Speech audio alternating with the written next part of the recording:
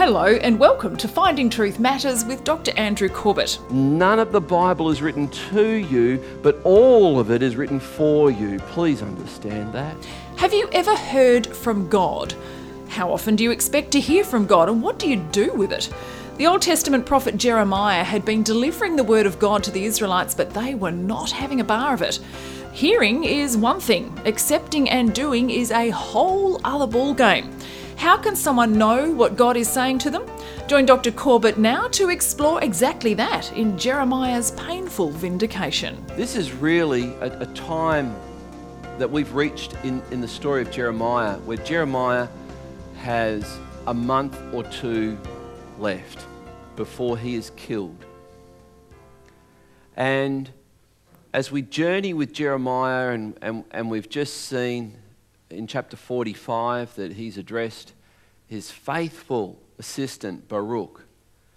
And Baruch has said, after hearing Jeremiah say, everyone's going to die, everyone who fled is going to die, Baruch has obviously said, well, that's hardly fair.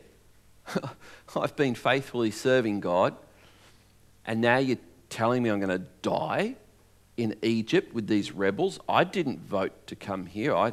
This is not fair. And Jeremiah graciously, I think, speaks on behalf of God to Baruch and says to him, don't seek great things for yourself. I give you your life as a prize.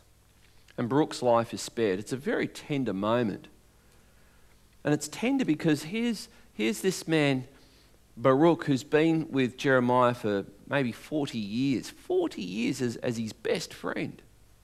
And Jeremiah has just said, God has just told me he's going to spare your life. You're not going to die when the Babylonians come into Egypt in a short while and go on their rampage. And the tender moment is accentuated because that wasn't God's word to Jeremiah.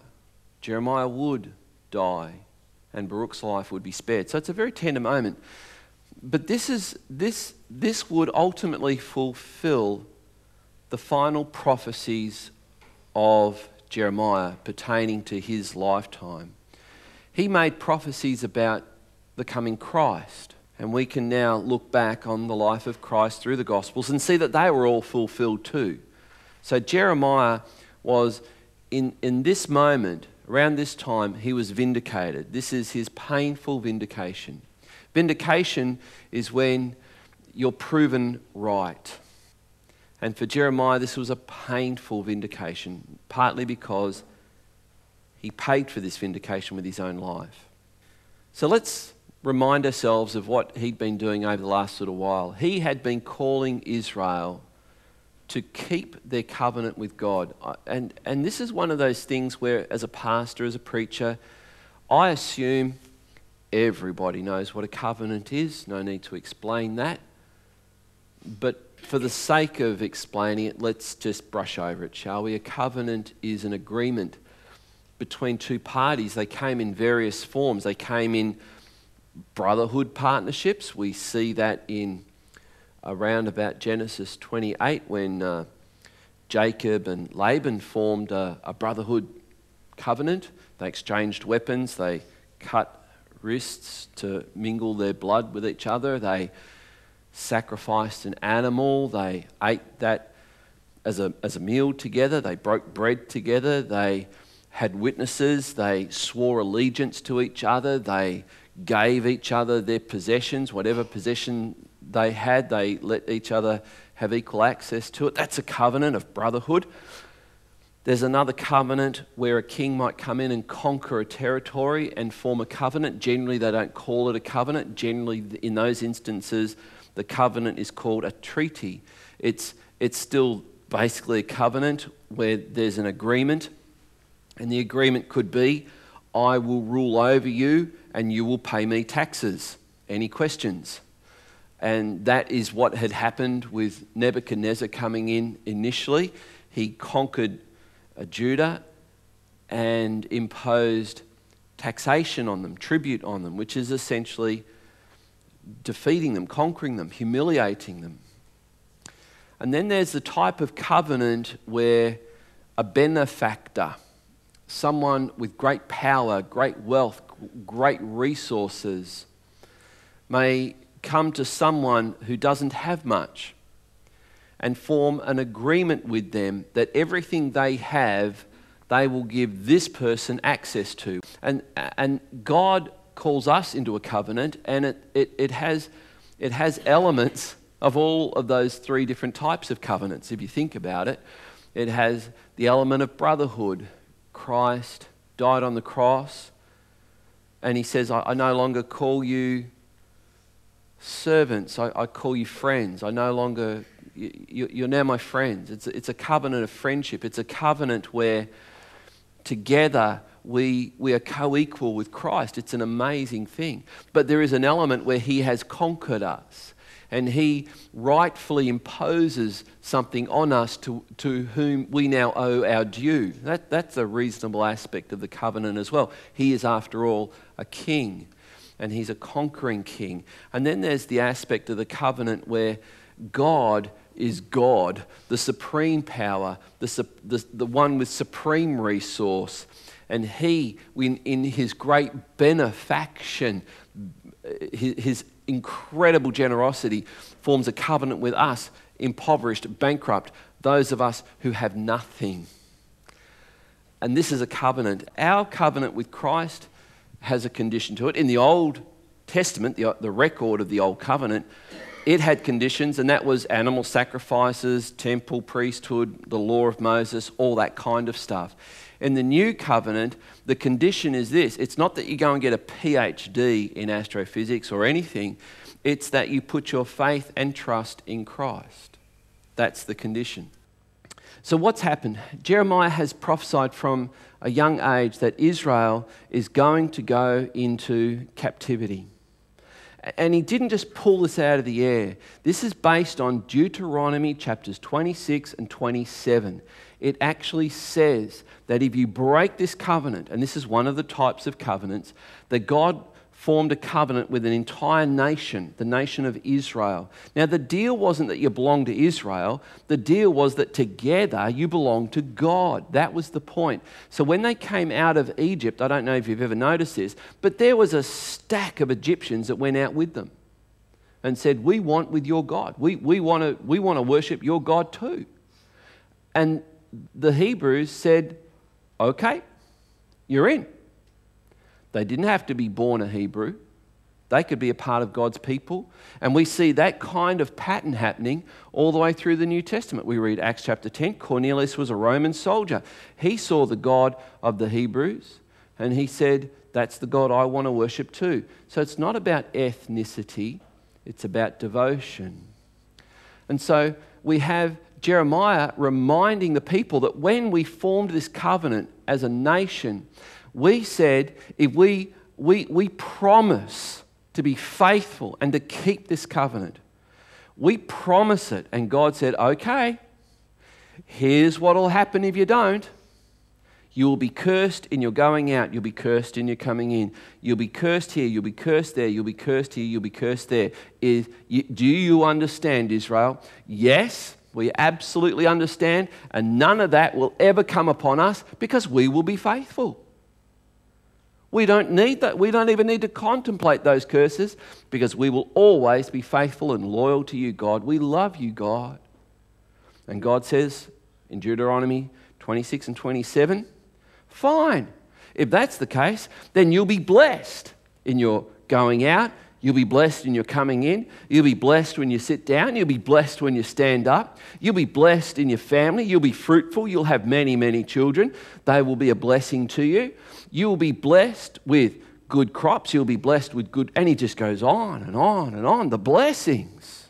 It's with this in mind that when Jeremiah had been calling Israel to come back to the covenant that they themselves had made with God. And nearly every generation had renewed that covenant. So this was no surprise. This wasn't like, where are you getting this from, Jeremiah? They knew it full well, and he called them to come back, and they didn't. And as a result of refusing to return to the covenant, they suffered the consequences. And where are those consequences mentioned? We're going to see in a moment. They're out of that Deuteronomy 26 and 27 passage. There's nothing new here.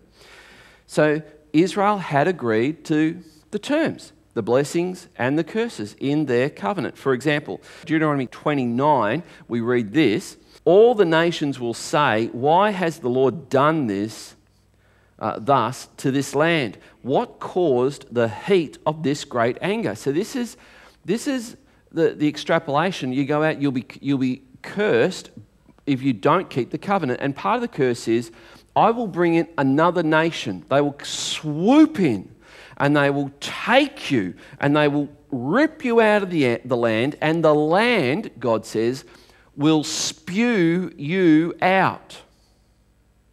And you will be taken to another land and held captive there. So this is a part of the law. And now we're in Deuteronomy 29, and it's saying that the peoples of the world will see this. And you can hear the heart of God. You see, Israel was never meant to be the main deal. They were meant to be a reflector of the main deal. They were not meant to be the light. They were meant to be the reflectors of the light. They were meant to show the nations of the world, this is what it looks like to have God as your God. A nation under God is a nation that is blessed, a nation that is prosperous, a nation that is happy and content, a nation where the downtrodden are looked after, where the oppressed are no more, where they are delivered and set free. A nation unto God looks after people. It doesn't oppress people. That's what Israel was meant to be, and it was meant to be an absolute witness to the world. This is what it looks like to serve God. We reflect Him. This is how He treats people. So when they began to abuse people, when they began to throw their babies into furnaces, claiming this was worship to false gods, when they began to treat people poorly, when they began to execute people because they hadn't paid their debts to them, when they began to enslave one another, the heart of God was broken. Absolutely broken. And they were breaking the covenant. And here in Deuteronomy 29, through Moses, God says, when you do that, I'll take you out of the land, and this is what the nations will say. Then people will say, it is because they abandoned the covenant. There's that word. The covenant of the Lord, the God of their fathers, which He made with them when He brought them out of the land of Egypt. The next verse goes on and says, and went and served other gods and worshipped them, gods whom they had not known, gods whom He had not allotted to them. Therefore the anger of the Lord was kindled against this land, bringing upon it all the curses written in the book. And the Lord uprooted them from their land in anger and fury and great wrath, and cast them into another land as they are this day. Wow. And that is exactly what's happened. And now we're at this stage of the book of Jeremiah. Nebuchadnezzar has come in. He's done exactly what was forecast in the book of Deuteronomy some 1,000 years or so earlier, prophesied. And so now we have this moment where Nebuchadnezzar's come in, he's destroyed the city, he's appointed a governor, the governor has been assassinated. Nebuchadnezzar's a bit ticked about that, and you've got the survivors there going, he's so ticked, we're afraid that if we stay here, he'll assassinate us. I don't think it's safe for us to stay here. Jeremiah, what does God want us to do? And we now pick it up here, and I want to remind you of the section we've just looked at. We're in Jeremiah 42 verse 1. This is what it says. Then all the commanders of the forces, and Johanan the son of Kareah, and Jezaniah and the son of Hoshaiah, and all the people from the least to the greatest came near and said to Jeremiah the prophet, Let our plea for mercy come before you, and pray to the Lord your God for us, for all this remnant, because we are left but a few, as your eyes see us, that the Lord your God may show us the way we should go and the thing we should do. Verse 4, Jeremiah the prophet said to them, this is worth highlighting and underlining in your Bible, it's quite profound. I have heard you. Behold, I will pray to the Lord your God. That's subtle. That's really subtle. He's just flipped it. They said the Lord your God. He said, no, it's the Lord your God too, you know. And according to your request, and whatever the Lord answers you, I will tell you, I will keep nothing back from you. Okay, so the story unfolds that he tells them the word of the Lord, and it was, don't go to Egypt. Don't flee, stay here. And the people are going, now that really doesn't make sense. I'm not sure that God knows what he's talking about. I think we should go anyway. And off they trot to Egypt. And here they are in Egypt, and it was one of the worst decisions they could have made. And they paid for it with their lives. Now let's just ponder at this point, because this whole section is about how do you hear from God? You see, the people already had the written word of God in Deuteronomy, saying that if you are faithful to me, I will keep you in the land and plant you there. And Jeremiah's just repeated it, really, and they've rejected it.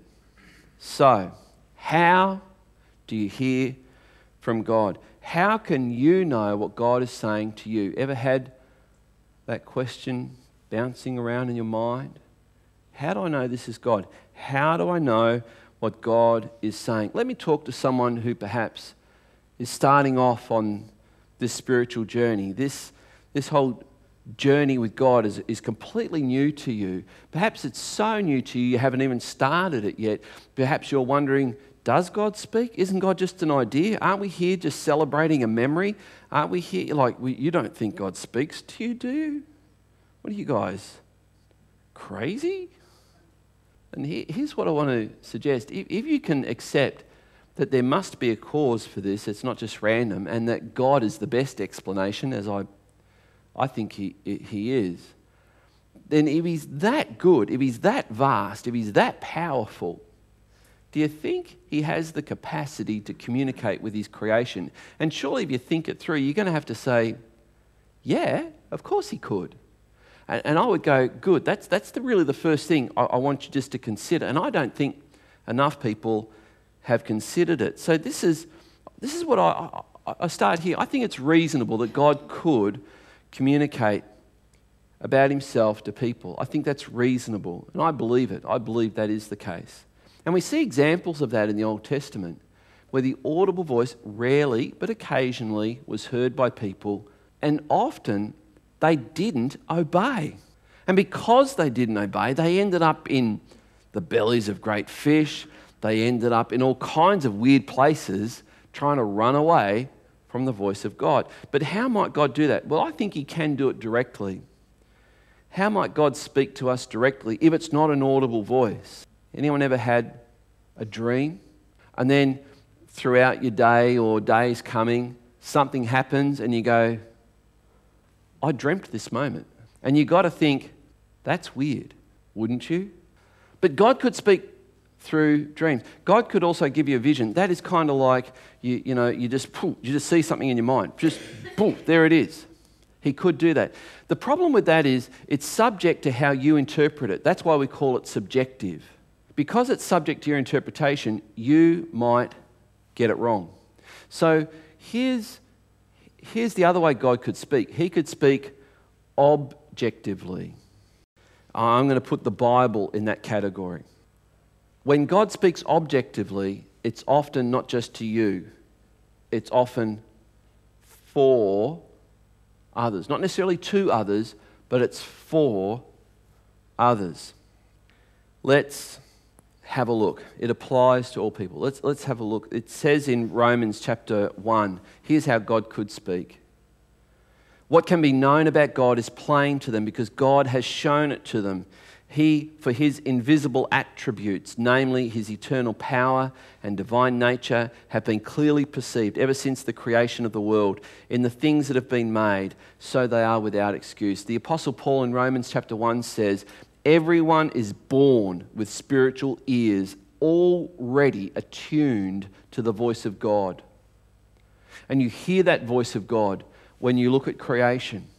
You hear that voice of God when you interact with others. You hear that voice of God when you interact with Scripture. You hear that voice of God, the apostle is saying, in a way that you have no excuse.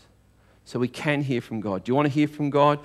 I want to give you some things in a moment that will help you, I believe, to do that better. How does God speak? I mentioned the Bible. I mentioned dreams. I mentioned visions. This is what Hebrews chapter 1 says.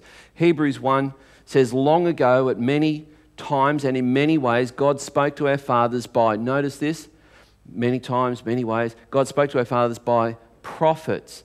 But in these last days, he has spoken to us by his Son, whom he appointed the heir of all things, through whom he created the world. Notice that. Number one, in many ways. We've mentioned dreams, visions, audible voices at times. Number two, he used prophets, a very normative way. God would use a prophet to speak. And that prophet, thank God for prophets. The normal way we see God communicating, if we read through Acts, we see the great Apostle Paul reaching a point where the Holy Spirit said, no further. And it surprised him. Now, if the Apostle Paul was walking and talking in communion with the Holy Spirit, just willy-nilly in casual conversation, in flippant conversation with God, it wouldn't have been like that. But it was. It surprised him. And so he stops in his missionary journey. And we read that he then was confounded. He did not know what to do. Well, that sounds strange if you're always on tap hearing the voice of God. And he waited and he waited and he waited. And then he went to sleep. A really good strategy when you don't know what to do. And that night, remember what happened? He dreamt a dream. And he saw the Macedonian man. And he said, this is God directing us. Now that sounds like that could be one of the normal ways God communicates. And so he took that, and eventually Europe was evangelized as a result of Paul responding to that direction. So prophets are people that God will use, and they are held more accountable. That's why I say thank God for prophets. And then thirdly, Jesus Christ. You want to know what God is saying to you? Listen to what Jesus Christ said to us, and you will get it. And that's what Hebrews chapter 1, verses 1 and 2 says. All right, so let's come back into Jeremiah. We're sort of looking at how God speaks. Jeremiah is in this second category. He's a prophet. He's hearing from God. God has chosen him as a mouthpiece. Thank God for it. And here we have him speaking God's word, and I want you to notice these categories. To individuals. We've just seen in chapter 45, he spoke to an individual, Baruch. But we can also look at the fact that he spoke to Jeconiah, Zedekiah, these kings. He spoke to individuals. He gave individual words to people from God. We can see that he spoke to nations. He spoke to the whole nation, in particular Israel. What we're going to see in a moment is that he begins to speak to the surrounding nations, and he picks the two nations first up, that Israel was supposed to have had the greatest witness to, and was supposed to have played a role in converting them to worship the one true God. That is Egypt and the Philistines. These are the first two nations he's going to address. Jeremiah spoke God's word to individuals, Israel, surrounding nations, for people everywhere. That's what we have on our lap. And even though he spoke for, I want you to notice this, the difference between for and to. None of the Bible is written to you, but all of it is written for you. Please understand that. It's written for us. In other words, as I mentioned over communion, we look at what it says, what it means, and then we ask the third question. What was the third question? How does it apply? What do I do with this, God? And maybe that's what you've got to do. Maybe you've got to read it and go, okay, I see what it says. I'm not quite sure what it means, but God, now I want to know, how does this apply? Show me what I'm to do with this. So it's all written for us. But here's the really sad thing. Those to whom it was originally written, they rejected it. They rejected the Word of God. I find this staggering because as a 13-year-old boy, Jeremiah begins to prophesy some of the most outstanding, perhaps outrageous things, literally unbelievable things, and within years they begin to happen. Some of the prophecies that he prophesied in his later teens and early 20s were fulfilled within weeks. Some of them began to be fulfilled within days. And it wasn't like he said it in private. He said it in front of the whole palace staff.